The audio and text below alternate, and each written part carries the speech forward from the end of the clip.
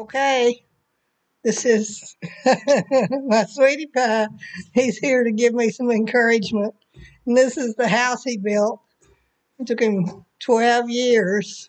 He had to cut the trees off the land and then build a sawmill and then saw it up and let it uh, all dry and then plane it down, do whatever you do, and pour concrete, dig holes, and took a long time. But I know a lot of y'all wonder where we live and how we live. That's the stairway he made.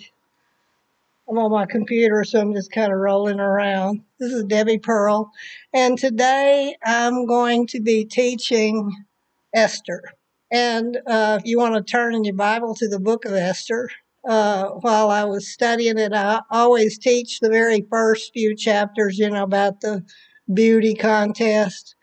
But this time I wanted to really study in depth the rest of the book, and I was amazed at what I learned. The book of Esther is the 17th book in the Old Testament, and it is just like the rest of the Old Testament. It is a history of God's people, the Jewish people. That's what God wanted us to know, how he works with people, and he chose the Jewish people to work with. And Esther is during the when the Jews are in bondage with the Medes and Persians. You remember in the book of Daniel, Daniel was a young boy with his friends taken into Babylon, which Babylon was the world leader then. And so Daniel and his friends were castrated.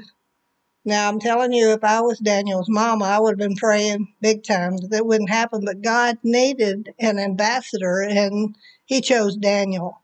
And sometimes being an ambassador you give out a lot. Daniel gave out a lot. So anyway, you remember in the book of Daniel where Nebuchadnezzar had the dream with the statue, the head of gold, and on through. Well, that was Babylon. And then the Medes you remember the handwriting on the wall? Well, that was when the Medes and Persians were sneaking underneath the waterway, and they took over. And so now but Daniel was still there, but he was an old man by then, or he was older. He was just a boy when he was taken. So he had risen and was basically second man on the totem pole during Babylon. And now the Medes and Persians have taken over. And so we're going to have 10 things that I learned from studying Esther this time. And the first thing that I learned is God needs or has needed in the past ambassadors in high places. And sometimes you lose your human rights when you're given a special calling from God. And that's the way it is. And Daniel lost his freedom. He became kind of a court slave. He lost his manhood, but he was given a lot.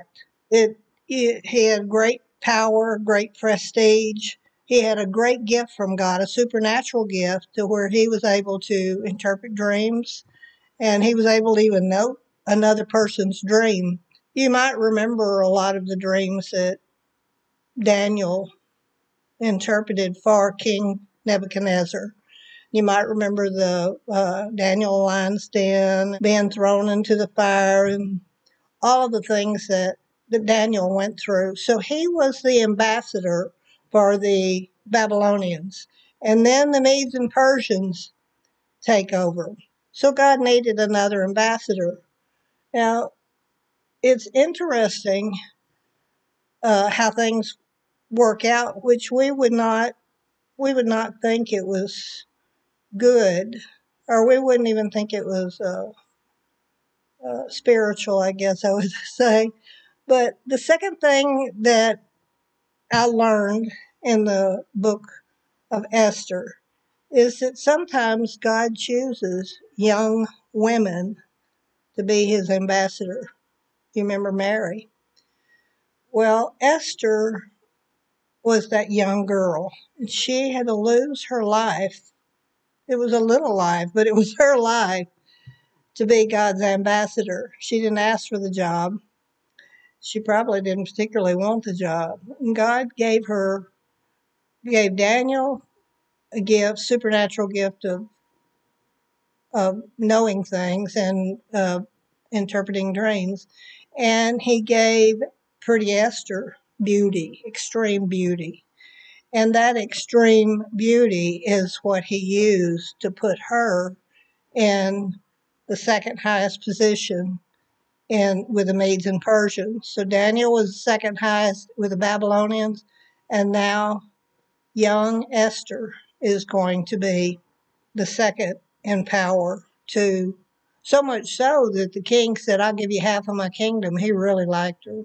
Okay, the book of Esther begins with the king inviting the rulers from all 127 provinces so he could show off how rich and powerful he was. He liked to show off that he was rich and powerful. Most of the known world was his kingdom. It stretched from Ethiopia to India. It's a big space. It included people from a lot of different languages. And God was setting up so his ambassador, the one that he wanted in place, which was going to be Esther, would be the queen of all the known world at that time. God needed a woman who would be kind, loving, good heart, so that a selfish, godless man would dearly love her and dearly appreciate her. And so God picked out Esther. He found Esther. That was the woman that he needed. It doesn't seem like what God would do is put a young virgin girl that was loving and kind and obedient in this situation, but he needed an ambassador. God doesn't do things like us good Christians think is the right thing to do all the time. The third thing I learned as I read Esther is God sees the big picture. We see the here and now and how it's affecting us. But God sees the whole generation of people to come. And he knew without Esther, the whole Jewish race would be knocked out. So God was raising up Esther and putting her in that position. And now the problem was at the time, the king already had a wife, already had a queen. The queen, God could have given her a heart attack or something like that. Queen Vashti went from being a queen to being nothing. And the reason she became nothing is because she assumed. That's the fourth thing we need to learn that I learned from Esther. And that was never assume. There's one thing that we've learned in the last 55 years of ministry, and that is to avoid assuming. No matter who you are, no matter what you do, there's always a Judas that's ready to sell you out, lies, whatever. So you need to stay humble and only assume that you are where you are by the grace of God and that it could change in a moment's time. The reason I'm telling you this about assuming is I bet I've had hundreds of wives tell me they're talking about their husband and they're in heated attitude and they lash out and say, my husband doesn't love me. He doesn't treat me with love. And I said, well, how do you treat him? It's his Christian duty to love me. And, I can tell that they're really put out that I would question them on why their husband does not love them. And I want to tell you that when a man is doing his duty, duty you spell D-U-T-Y, love is L-O-V-E, and that's two different things. And they come from two different things. Love is not magic. Love is a reward. It is a natural response of someone giving to you and you giving to someone else.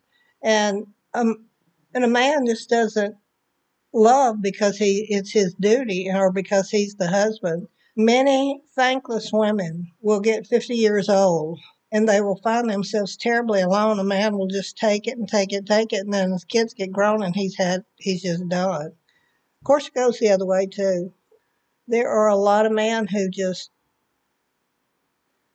don't appreciate their hardworking, good attitude wife, but on a as far as what I have counseled, which have been thousands of people, usually men have enough natural want to survive that if a woman is good and hardworking, they're going to do what they can to keep her. But there are men, they get so caught up in pornography and other stuff that they just knocking holes in their own ship. And when the time of life comes when they need somebody to stand with them, their ship's not going to be floating too good. But anyway, this is about Vashti. She's the queen at that time. And she was known to be the most beautiful woman in the whole kingdom. Nobody could touch her. And she'd been the queen for at least 3.5 years, and she was very powerful. And she had a whole house of women that she had power over to do whatever she wanted. And so she was used to getting her own way. And the king only called for her occasionally. The king could call for any of those concubines or extra women. He had, he would call them by name, but he wanted the one woman that was his queen.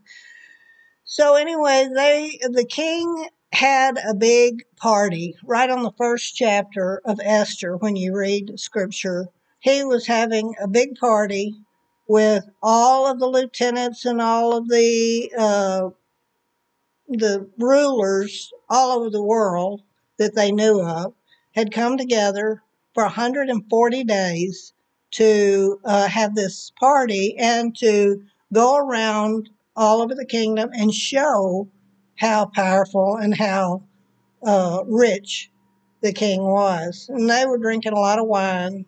And so toward the end of their 140 days, they were in the big banquet hall and they're all drinking. And I'm sure they were all obnoxious. And he called the chambermen, which were guys that had been castrated, so they wasn't interested in the women, to come to him, and he told them, go get Queen Vashti, tell her to deck out. I want her to come and show off for all these men, because now he wanted to show that he not only was rich and powerful, he also had the best woman, the most beautiful woman around. But Queen Vashti refused to come. So he sent them back again and said, I'm not asking her permission, I'm telling her to get in here. And they came back and said, she won't come. And the king was totally humiliated. He might be the king of the whole realm. He might be the richest man there is, but he couldn't control his own wife. She wouldn't even come and show up when he called her. I mean, what did she expect? Nothing's good going to come of this. I Googled Queen Vashti and Esther. I was so entertained with it. Google praised Vashti for standing up for herself. How about how dumb can you get? Google needed to read more than the first two chapters to see how this thing ends. And Google said about Esther was she was the perfect queen. She did exactly what she was told, when she was told, and how she was told. Google needed to read the rest of the whole book of Esther and find out that girl had steel in her backbone. Toward the end, it shows how much steel she did have. Vashti was proud, haughty, disobedient. It doesn't take guts to be proud, haughty, and disobedient. It doesn't take guts to be loud and obnoxious. It takes guts to do the right thing and to follow through with it. And so that's what God needed to get rid of Vashti, and Vashti helped a lot by being such a jerk. God knew what she was. So the fifth thing that I learned through Esther, and that is, there is no honor in demanding honor. There is no honor in demanding honor. Vashti was demanding honor, and the king was demanding honor, and neither one of them was willing to give over. And honor is a natural, like love, it's a natural response of when someone's honorable. One thing about the king that I respected and found interesting, and that was he was thoroughly humiliated. He was mad as he could be, but he appreciated the law, so much so that he turned to his lawyers and he had 7 lieutenants or main guys that he turned to keep things legal. So he turned to the man and he said, how does the law read, and what can I do? What are my options about this queen? Even though he was the highest figure of the known world, the most important, the richest, he had the world in his hands. He was still willing to be subject to the law of the land. And this is a very important point because it's going to affect Esther's role and how she has to approach him and what happens in a situation that causes all the Jews' lives to be at risk. But remember there's 127 providences that are represented there. The women are with Vashti, all the wives and extra women they bring, and the men are all together, and they are all stunned, speechless that Queen Vashti dishonored her husband publicly like that. And they are truly horrified, and they made their voice known. And they really weren't as concerned about the king as they were about themselves. They said, all of the women all over and all of the known world are going to hear about this. And it's not just the rulers. It's going to be the guys that dig the ditches. It's going to be everybody. All the wives are going to show dishonor and disrespect, because if the king can't control his own wife and make her obey him, what hope has any other guy? So I want you to listen to Alexander Scorby reading the scripture where it starts on verse 13, chapter 1 on verse 13, and it's beautiful the way he reads it. Then the king said to the wise men which knew the times, for so was the king's manner toward all that knew law and judgment. And the next unto him was Carshena, Shethar, Admatha, Tarshish, Meres, Marsena, and Memucan, the 7 princes of Persia and Media, which saw the king's face, and which sat the first in the kingdom. What shall we do unto the queen Vashti according to law, because she hath not performed the commandment of the king Ahasuerus by the chamberlains? And Memucan answered before the king and the princes, Vashti the queen hath not done wrong to the king only, but also to all the princes, and to all the people that are in all the provinces of the king Ahasuerus. For this deed of the queen shall come abroad unto all women, so that they shall despise their husbands in their eyes, when it shall be reported, the king Ahasuerus commanded Vashti the queen to be brought in before him, but she came not. Likewise shall the ladies of Persia and Media say this day unto all the king's princes which have heard of the deed of the queen. Thus shall there arise too much contempt and wrath. If it please the king, let there go a royal commandment from him, and let it be written among the laws of the Persians and the Medes, that it be not altered, that Vashti come no more before King Ahasuerus, and let the king give her royal estate unto another that is better than she. And when the king's decree which he shall make shall be published throughout all his empire, for it is great, all the wives shall give to their husbands honor, both to great and small. And the saying pleased the king and the princes. And the king did according to the word of Memucan, for he sent letters into all the king's provinces, into every province according to the writing thereof, and to every people after their language. that every man should bear rule in his own house, and that it should be published according to the language of every people.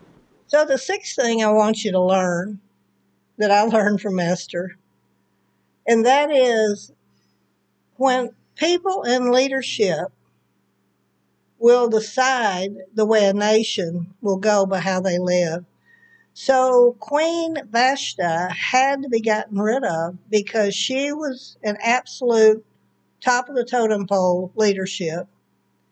And all of the women all over everywhere would be dishonoring and disrespectful because that's their leader. That's how it's important how leadership responds to each other. As wives of men in leadership, we can literally shipwreck ministry by our attitude toward our husband, our attitude toward God, our attitude toward how we live toward each other.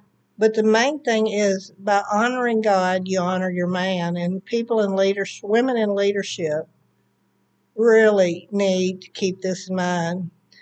And you never know when God might choose you for a special role. I know that God has chosen me and my husband the last 60 years or so for a special role. And now that we look at the time, we didn't know it. We were just doing what we were just coming up in the 60s during the hippie time, and everybody was wanting to talk about God, and then the Vietnam War, and so God just used us all during that time. But now we look back and we go like, wow, we are so thankful that we didn't, I'm so thankful I didn't dishonor and disobey my husband. He hadn't always been the perfect human being, as I have not either. So that's where Queen Vashti, right? She needed to learn that you just, as leaders, you have a certain obligation before God and the people that you minister to. So Queen Vashti just comes to an end that she has talked about and she is done. She's over. The Bible doesn't record how her later years were, if she had any later years. But I do know this, her life of power, wealth, and glory was gone for good. She suddenly realized that she was a loser. And her decision to dishonor was not her downfall. It was assuming that she was too important, too beautiful to replace. I'm going to tell you something, nobody is too important to replace. So now the king doesn't have a queen.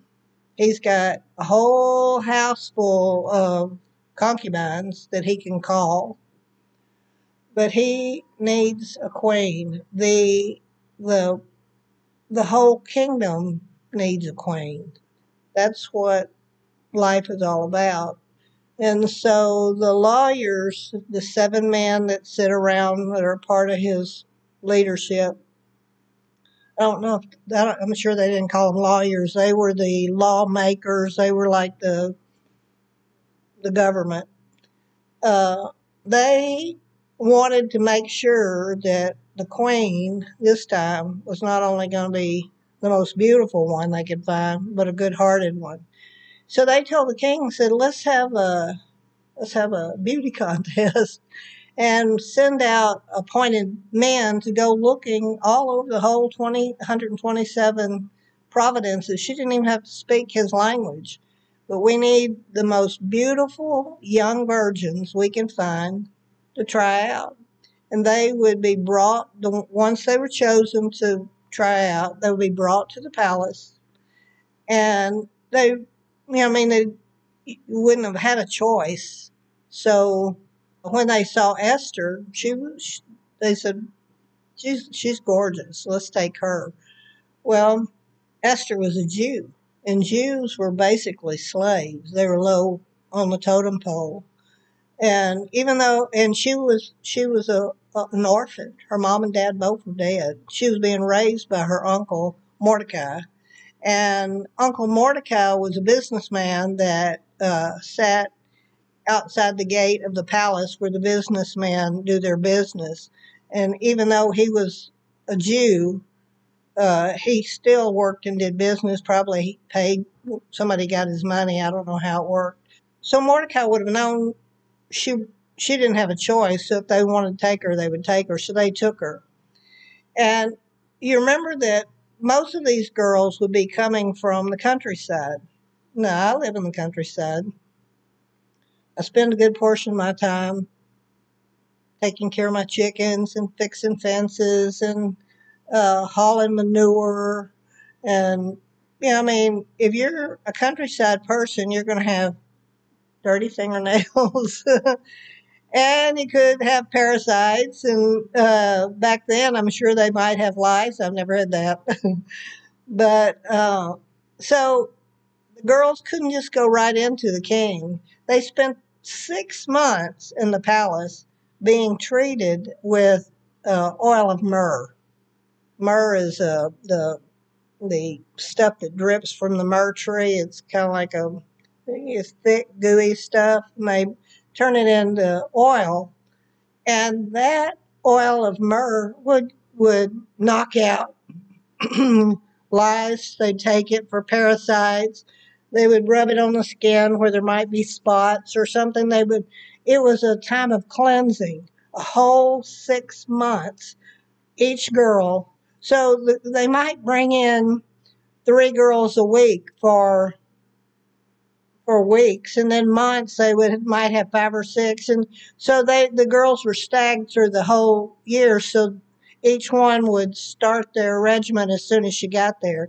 So Esther started hers, and she had 6 months of oil of myrrh, and then she had 6 months of sweet oils like almond oil, and that would be rubbed on their hands, make them smooth and soft, rubbed on their face, and getting them in excellent condition.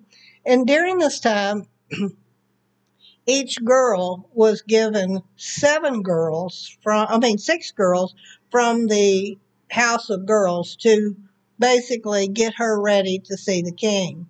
And they also had the castrated men that helped them find the good foods and clean waters and everything they needed to prepare to get ready to see the king. When you think about the concubines in the palace, those girls might have spent one night with the king, might not have ever been with the king. They would have spent their entire life just serving there in the palace, helping someone like Esther, or maybe cleaning up or cooking or hosting people. They would have never had a chance to have a normal life or a family. The girls that were called in for the beauty contest, each each evening, a girl would be presented to the king, and the king would take her and spend the night with her. And if he wasn't highly impressed, then she would just join the other women in the women's uh, house, they called it, the women's house. And so, unless he remembered her by name and called and said, I want to spend the night with her, then he was done with her for the rest of her life.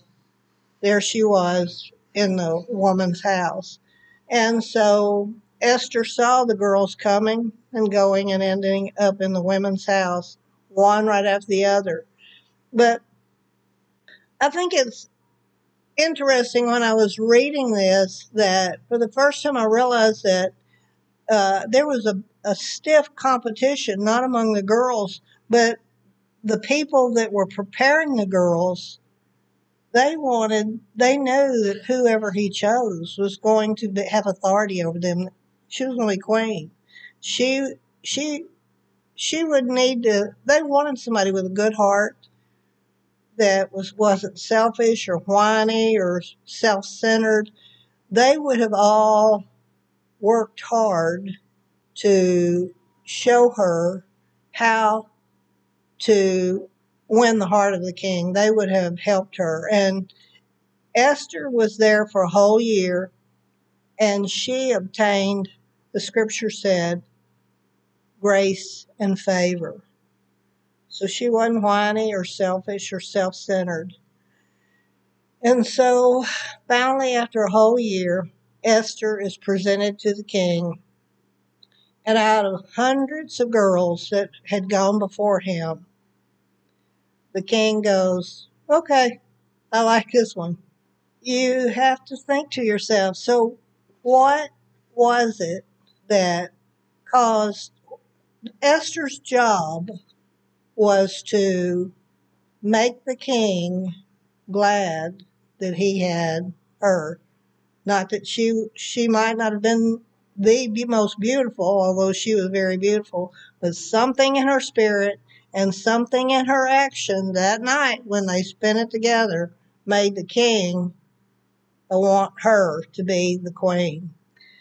And so Uncle Mordecai hears the tale, Esther's going to be queen, and he tells Esther, he said, whatever you do, don't tell them that you're a Jew. Nobody needs to know. Because they took her out of her providence, they took her out of her home, they took her away from all of her family, so nobody knows. But Mordecai, her uncle, was a good man, and he had his business right outside the king's palace, so he could keep up with Esther and know what was happening and send messages to her, and he watched out for her.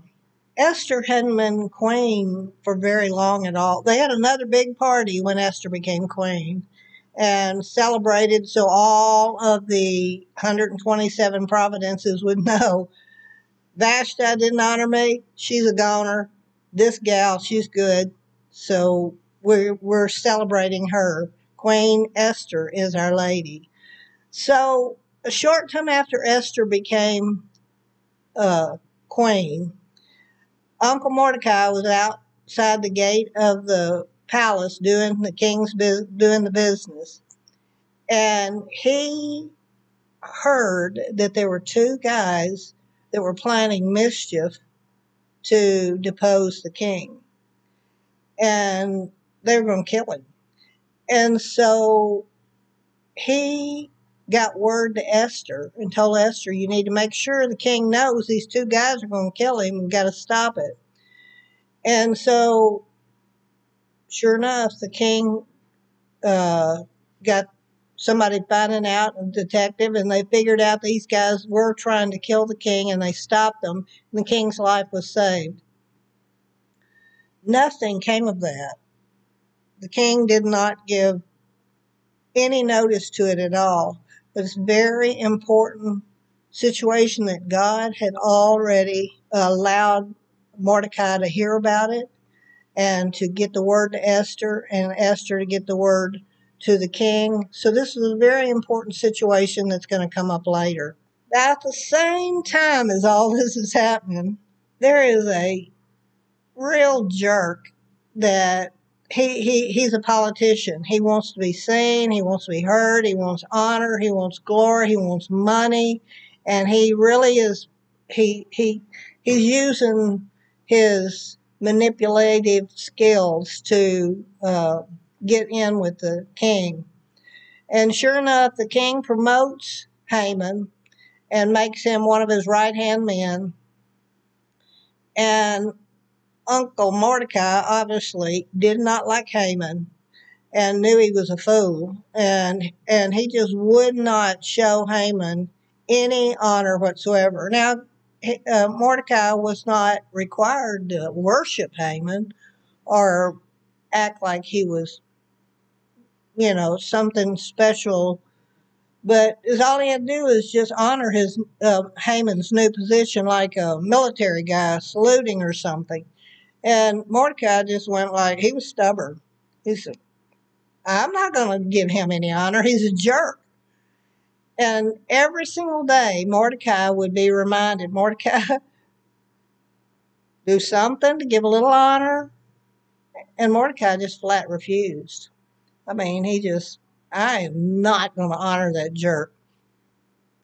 So this irritated Haman. Haman had everybody's being so honoring toward him.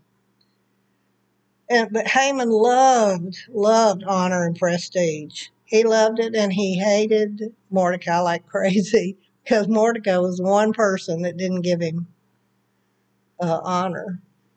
There is no honor in demanding honor. Remember that we did the fifth thing before. There is no honor in demanding honor. So the king wanted honor from the queen. The queen said she wasn't going to give any honor, and now Haman is trying to demand honor. So Haman said, if you're not going to honor me, then you're going to pay. So he goes to the king.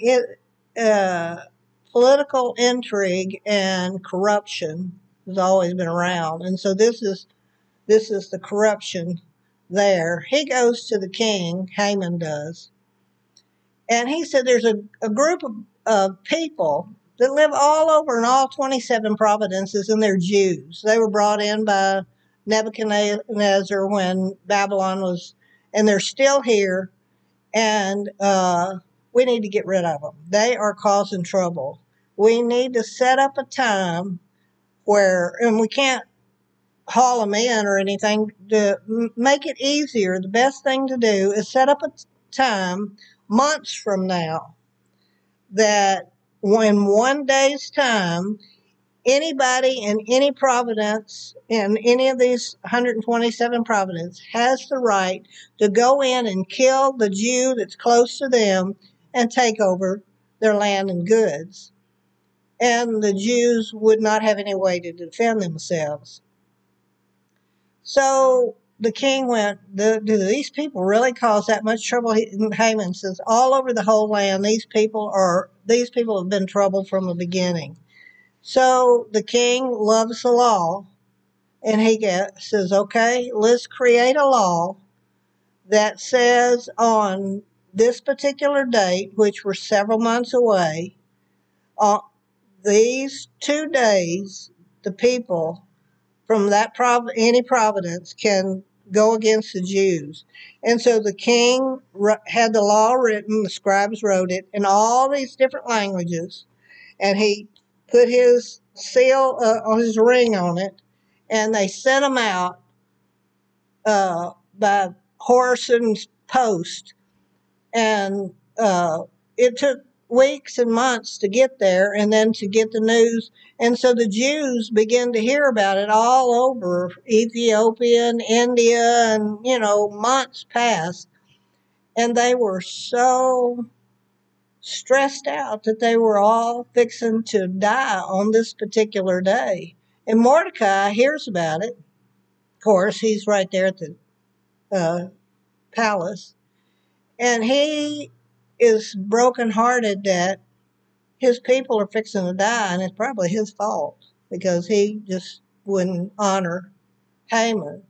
Now, Haman is in he is in all his glory. He is just the happiest guy around. He goes and brags at home. The scripture tells about how he goes home and brags and brags and brags, and his wife and all his sons are around the table, and they just patting him on the back and saying, this is just wonderful. And they decide among themselves, they said, you know what? You need to have a gallows built, big, tall gallows, where when the day comes, you can hang Mordecai on those gallows. So it took a while to get the wood and all that, and probably weeks, maybe months. But the wives said, oh, you'll feel so much triumph in just uh, watching those gallows being built. So remember, one of the things we learned is never assume. Never assume that what you're doing is going to work, because it's not going to work. But Esther looks out, and she sees Uncle Mordecai right there out in front of everybody, putting ashes on his head and crying, and obviously very, very upset.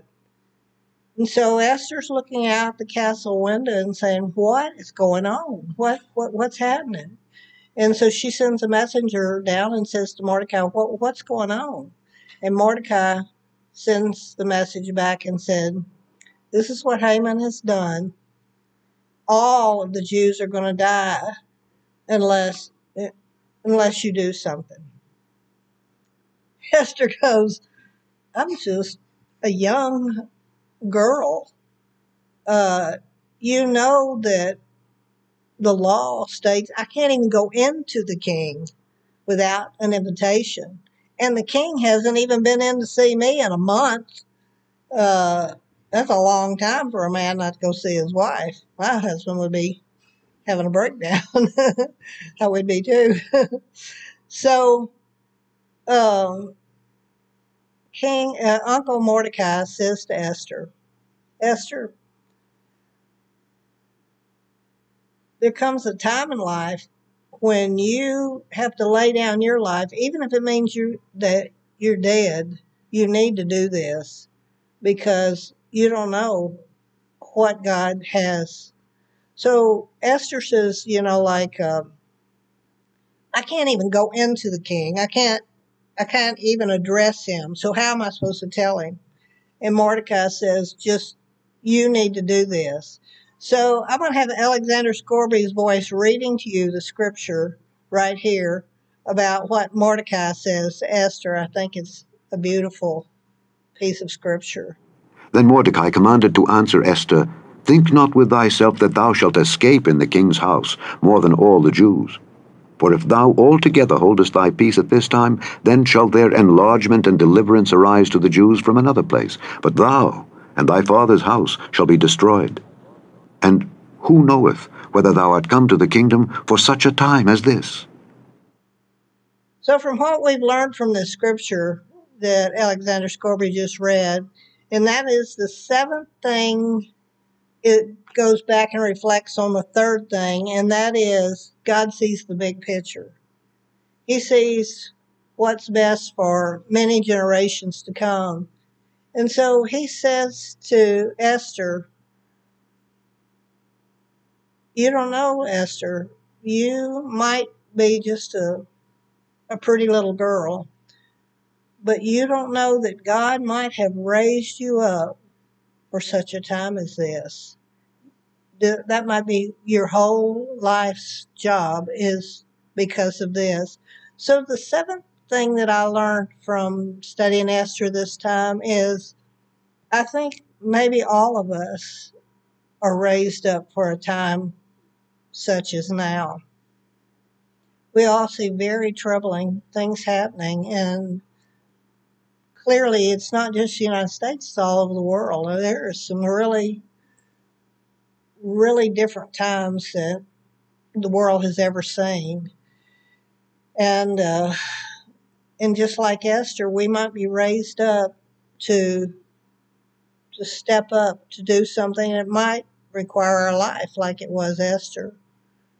So Esther tells her uncle Mordecai, she said, "Okay, my 6 girls that uh, took care of me during my time to be queen, we're going to fast and pray. And I want you to fast and pray. And I want you to tell everybody around to fast and pray for 3 days. All other Jews, no water, no food for 3 days and pray." I think this is interesting that a woman, a young woman, who is responsible for that ministry, that she had the liberty to ask them to pray and fast. I mean, it was her life on the stake first. So she asked them, "Let's pray and fast."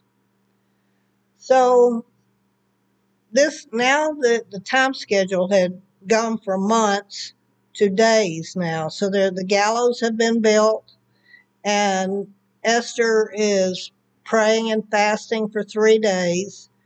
And so now we're going to see how God's using things in the past. So the eighth thing we're going to learn is that God uses dreams, and disrupted sleep. And he brings about information in order for us to do his will. So one night, while during this immediate time while they're praying and fasting, the king can't sleep. He's totally disrupted. And there's no internet, no television, no radio. He doesn't really have any way of entertaining or passing the hours, so he loves law. So he calls his scribe in and he said, read me from past legal issues that have happened in the last 3 years or so. And so the scribe turned back 3 years and began to read through. And as he read, he came up on the issue when Esther first became queen, and she got the information to the king from Uncle Mordecai that there were two men that were plotting to take his life.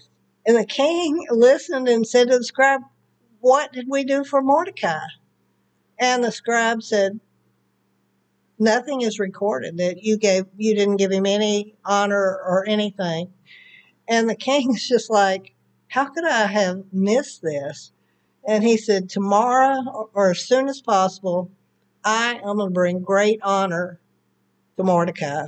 So God was answering prayer, which Mordecai didn't know anything about, Esther didn't know anything about, Haman didn't know anything about. Remember, Haman's the bad guy. So let me get this in perspective. So Esther's praying and fasting for 3 days. And after 3 days, she tries to go to the palace and is standing in the corner. The king we don't know if the king has got the message about Mordecai yet, but he will within the next 24 hours. Anyway, he sees her and he knows that the law is so strict that if he doesn't say, welcome in, Esther, then she can be put to death. The law is very strict. Probably set it up after Queen Vashti was knocked out. But he can see that Esther is standing against the wall and showing humility and honor. And he knows that it's got to be something very pressing or she would not be there. And so he said to her, come in, Esther, so she knows she's going to live through this. And he says, what can I do for you? But Esther knows what she's got to say is negative, it's complicated, and she can't just say it right there. She can't expose Haman. It's just too much. And so she said, would you come to dinner tonight? And King says, sure, I can do that. And she said, well, would you bring Haman? Now, the king wonders what is going on. He's intrigued. He knows something is going on, that something is pressing Esther. But Esther just wants them to come and eat. So they go to come and dine, and Haman, he thinks he is something. He's several verses about him boasting to his family. Now nobody is invited to go to the queen's dinner except him and the king, and he just really, really is boasting and carrying on all that time. So then Esther says to the king, "Would you come again tomorrow night?" So probably between these two nights, that night after he has his first dinner is when he stays awake and he finds out about Mordecai, how Mordecai saves his life. And so that in between those 2 days is when Haman comes in and he says, Haman, if somebody had saved my life, and what should I do for those people? Somebody I really want to honor, what should I do for them? And Haman thinks the king is talking about him. He's gotten so big-headed and assuming. He thinks the king's talking about him. But the king's really talking about Mordecai. And when Haman finds out that he has to put a royal robe on Mordecai and walk him through the city and call out, "This man has honored the king. He is greatly honored." And the Mordecai is just he goes to his wife and his kids again, and he's just moaning and groaning and saying he just can't hardly bear it. It's just worse than anything. It's just the most terrible thing ever happened to him. So there's the gallows that he's going to hang Mordecai on is within just a week or two. And now he has to show him honor. So then, but he knows that he's invited to the queen's house the second time to dine. So he must have been he must have been in an emotional wreck trying to put all these things together, sickened that he had to spend his day honoring Mordecai, but delighted that he's getting to go to Esther's the second night. And the king knows something's up. And so on the second night, after preparing their meal, setting it down, the king says to her, "Okay, Esther, what is going on? You need to tell me." And Esther tells the king how Haman has manipulated him to create a law that's going to kill Esther, Uncle Mordecai, and all of the rest of the Jews, and thousands and thousands of people in 127 different provinces and all these different languages. And the king is so upset that Haman, that he trusted Haman, and Haman did this, that the king rushes out the door into the garden so he can think it through and calm and down. And he's thinking about the law that he signed into place, that he has been tricked. He is so angry. And he is in the garden for just a few minutes, and Haman jumps up and totally panics and grabs Esther by the arm, starts shaking her, trying to make her forgive him and to hear him. Please don't do this. You got to. And he is wrestling with Queen Esther, and they fall on Esther's bed. And she is screaming and fighting with all her might, and the king rushes in to save her. And I think, man, Haman, God can really mess with a bad guy. You can count on God really messing with a bad guy. I was just really happy with the way this all worked out. If I'd been there at the time, I'd think, oh, it's terrible. It's an emotional wreck. It's just all these bad things are happening. But God really wanted the king to turn totally for his lovely bride and against this guy. So the ninth thing that I learned, and it might take time for events to move forward when something evil has come. And you might even have to have the law to help straighten it out, because the devil can cause so much chaos. But in the end, trusting God and moving forward, you get good results. And so now we've come to the very longest verse in the whole Bible, and it's Esther 8:9. And the reason this verse is so long is that it took a whole lot of legal planning and undoing to undo the damage that Haman had tried to do.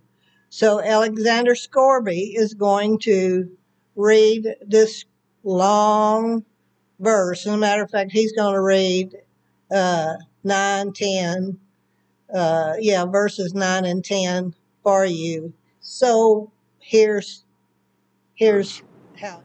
Then were the king's scribes called at that time in the 3rd month, that is, the month Sivan, on the 23rd day thereof. And it was written according to all that Mordecai commanded unto the Jews, and to the lieutenants, and the deputies and rulers of the provinces which are from India unto Ethiopia, 127 provinces, unto every province according to the writing thereof, and unto every people after their language, and to the Jews according to their writing and according to their language.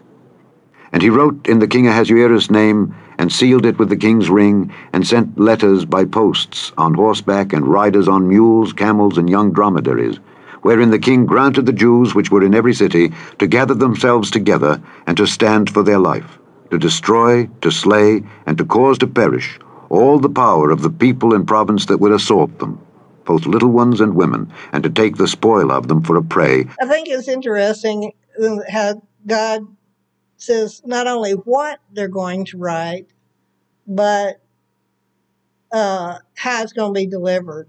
He tells the camels and the donkeys, and they're all going to have to hurry. They're all going to have to rush the post out to. I mean, they're going to have to go to India. They're probably in close to Iran. That's way. India is a long way. Ethiopia is a long ways. Take maybe weeks to get there. So he said, he hands the pen to Mordecai, the king does, and he says, write anything you want for the law. The law will state what you said. So Mordecai tells the scribes, and all these different scribes are writing in all these different languages. And they say, look, on that appointed day, the king can't say can't destroy the law once it's written. So the law says the Jews can be they can be persecuted that day.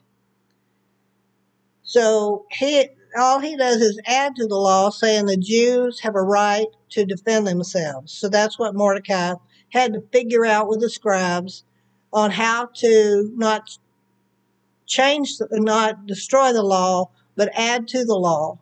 So he said the Jews have a right to defend themselves, and whoever they kill in the process of defending themselves, they can have the spoils. So they write the new law in all these different languages, send it out to all the lieutenants and deputies and rulers and everybody in all these different languages, and post it up and let everybody know.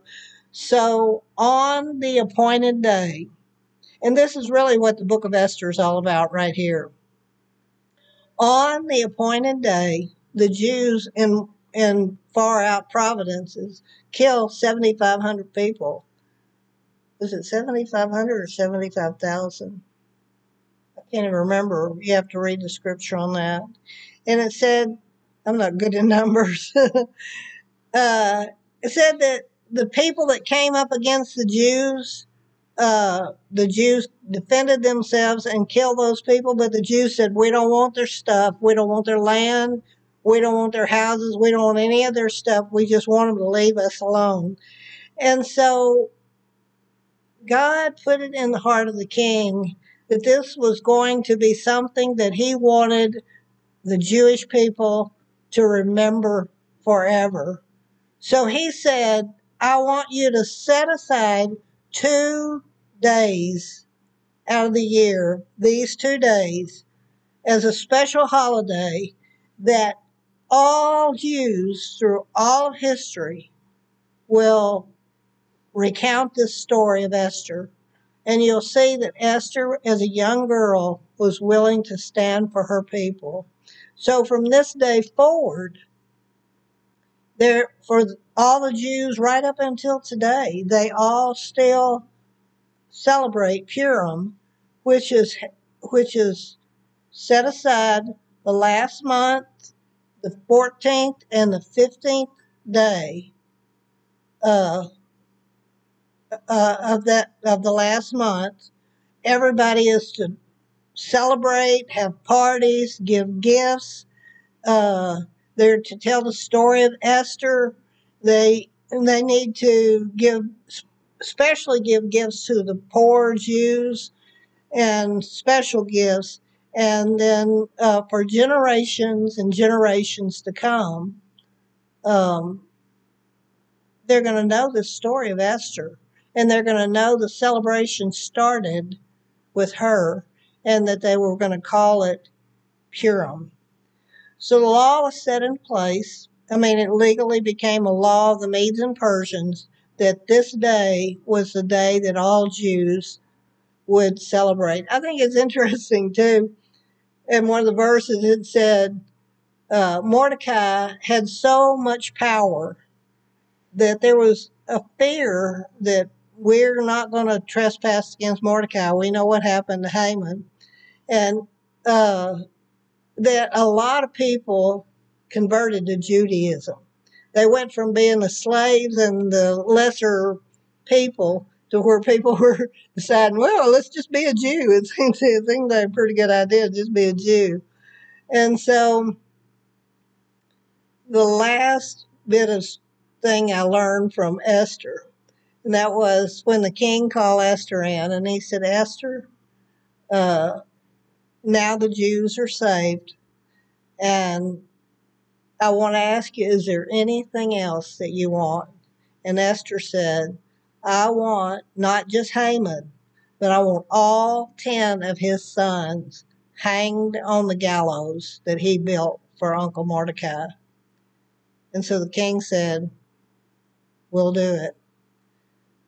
So the 10th thing I learned from the book of Esther is this: never underestimate the resolve of a woman. A strong woman is not like Vashti, selfish, self-centered, assuming, and disobedient. A strong woman is a woman of resolve. Some situation calls for us girls to be sweet and gentle and tender, and other ones call for us to be warriors, ready to take out the enemy. And that's where Esther had come. She wanted them gone, no chance. And she wanted everybody to know about it. She wanted on those gallows. And so that's the 10th thing. Never underestimate us gals. I hope y'all enjoyed the book of Esther. I sure did.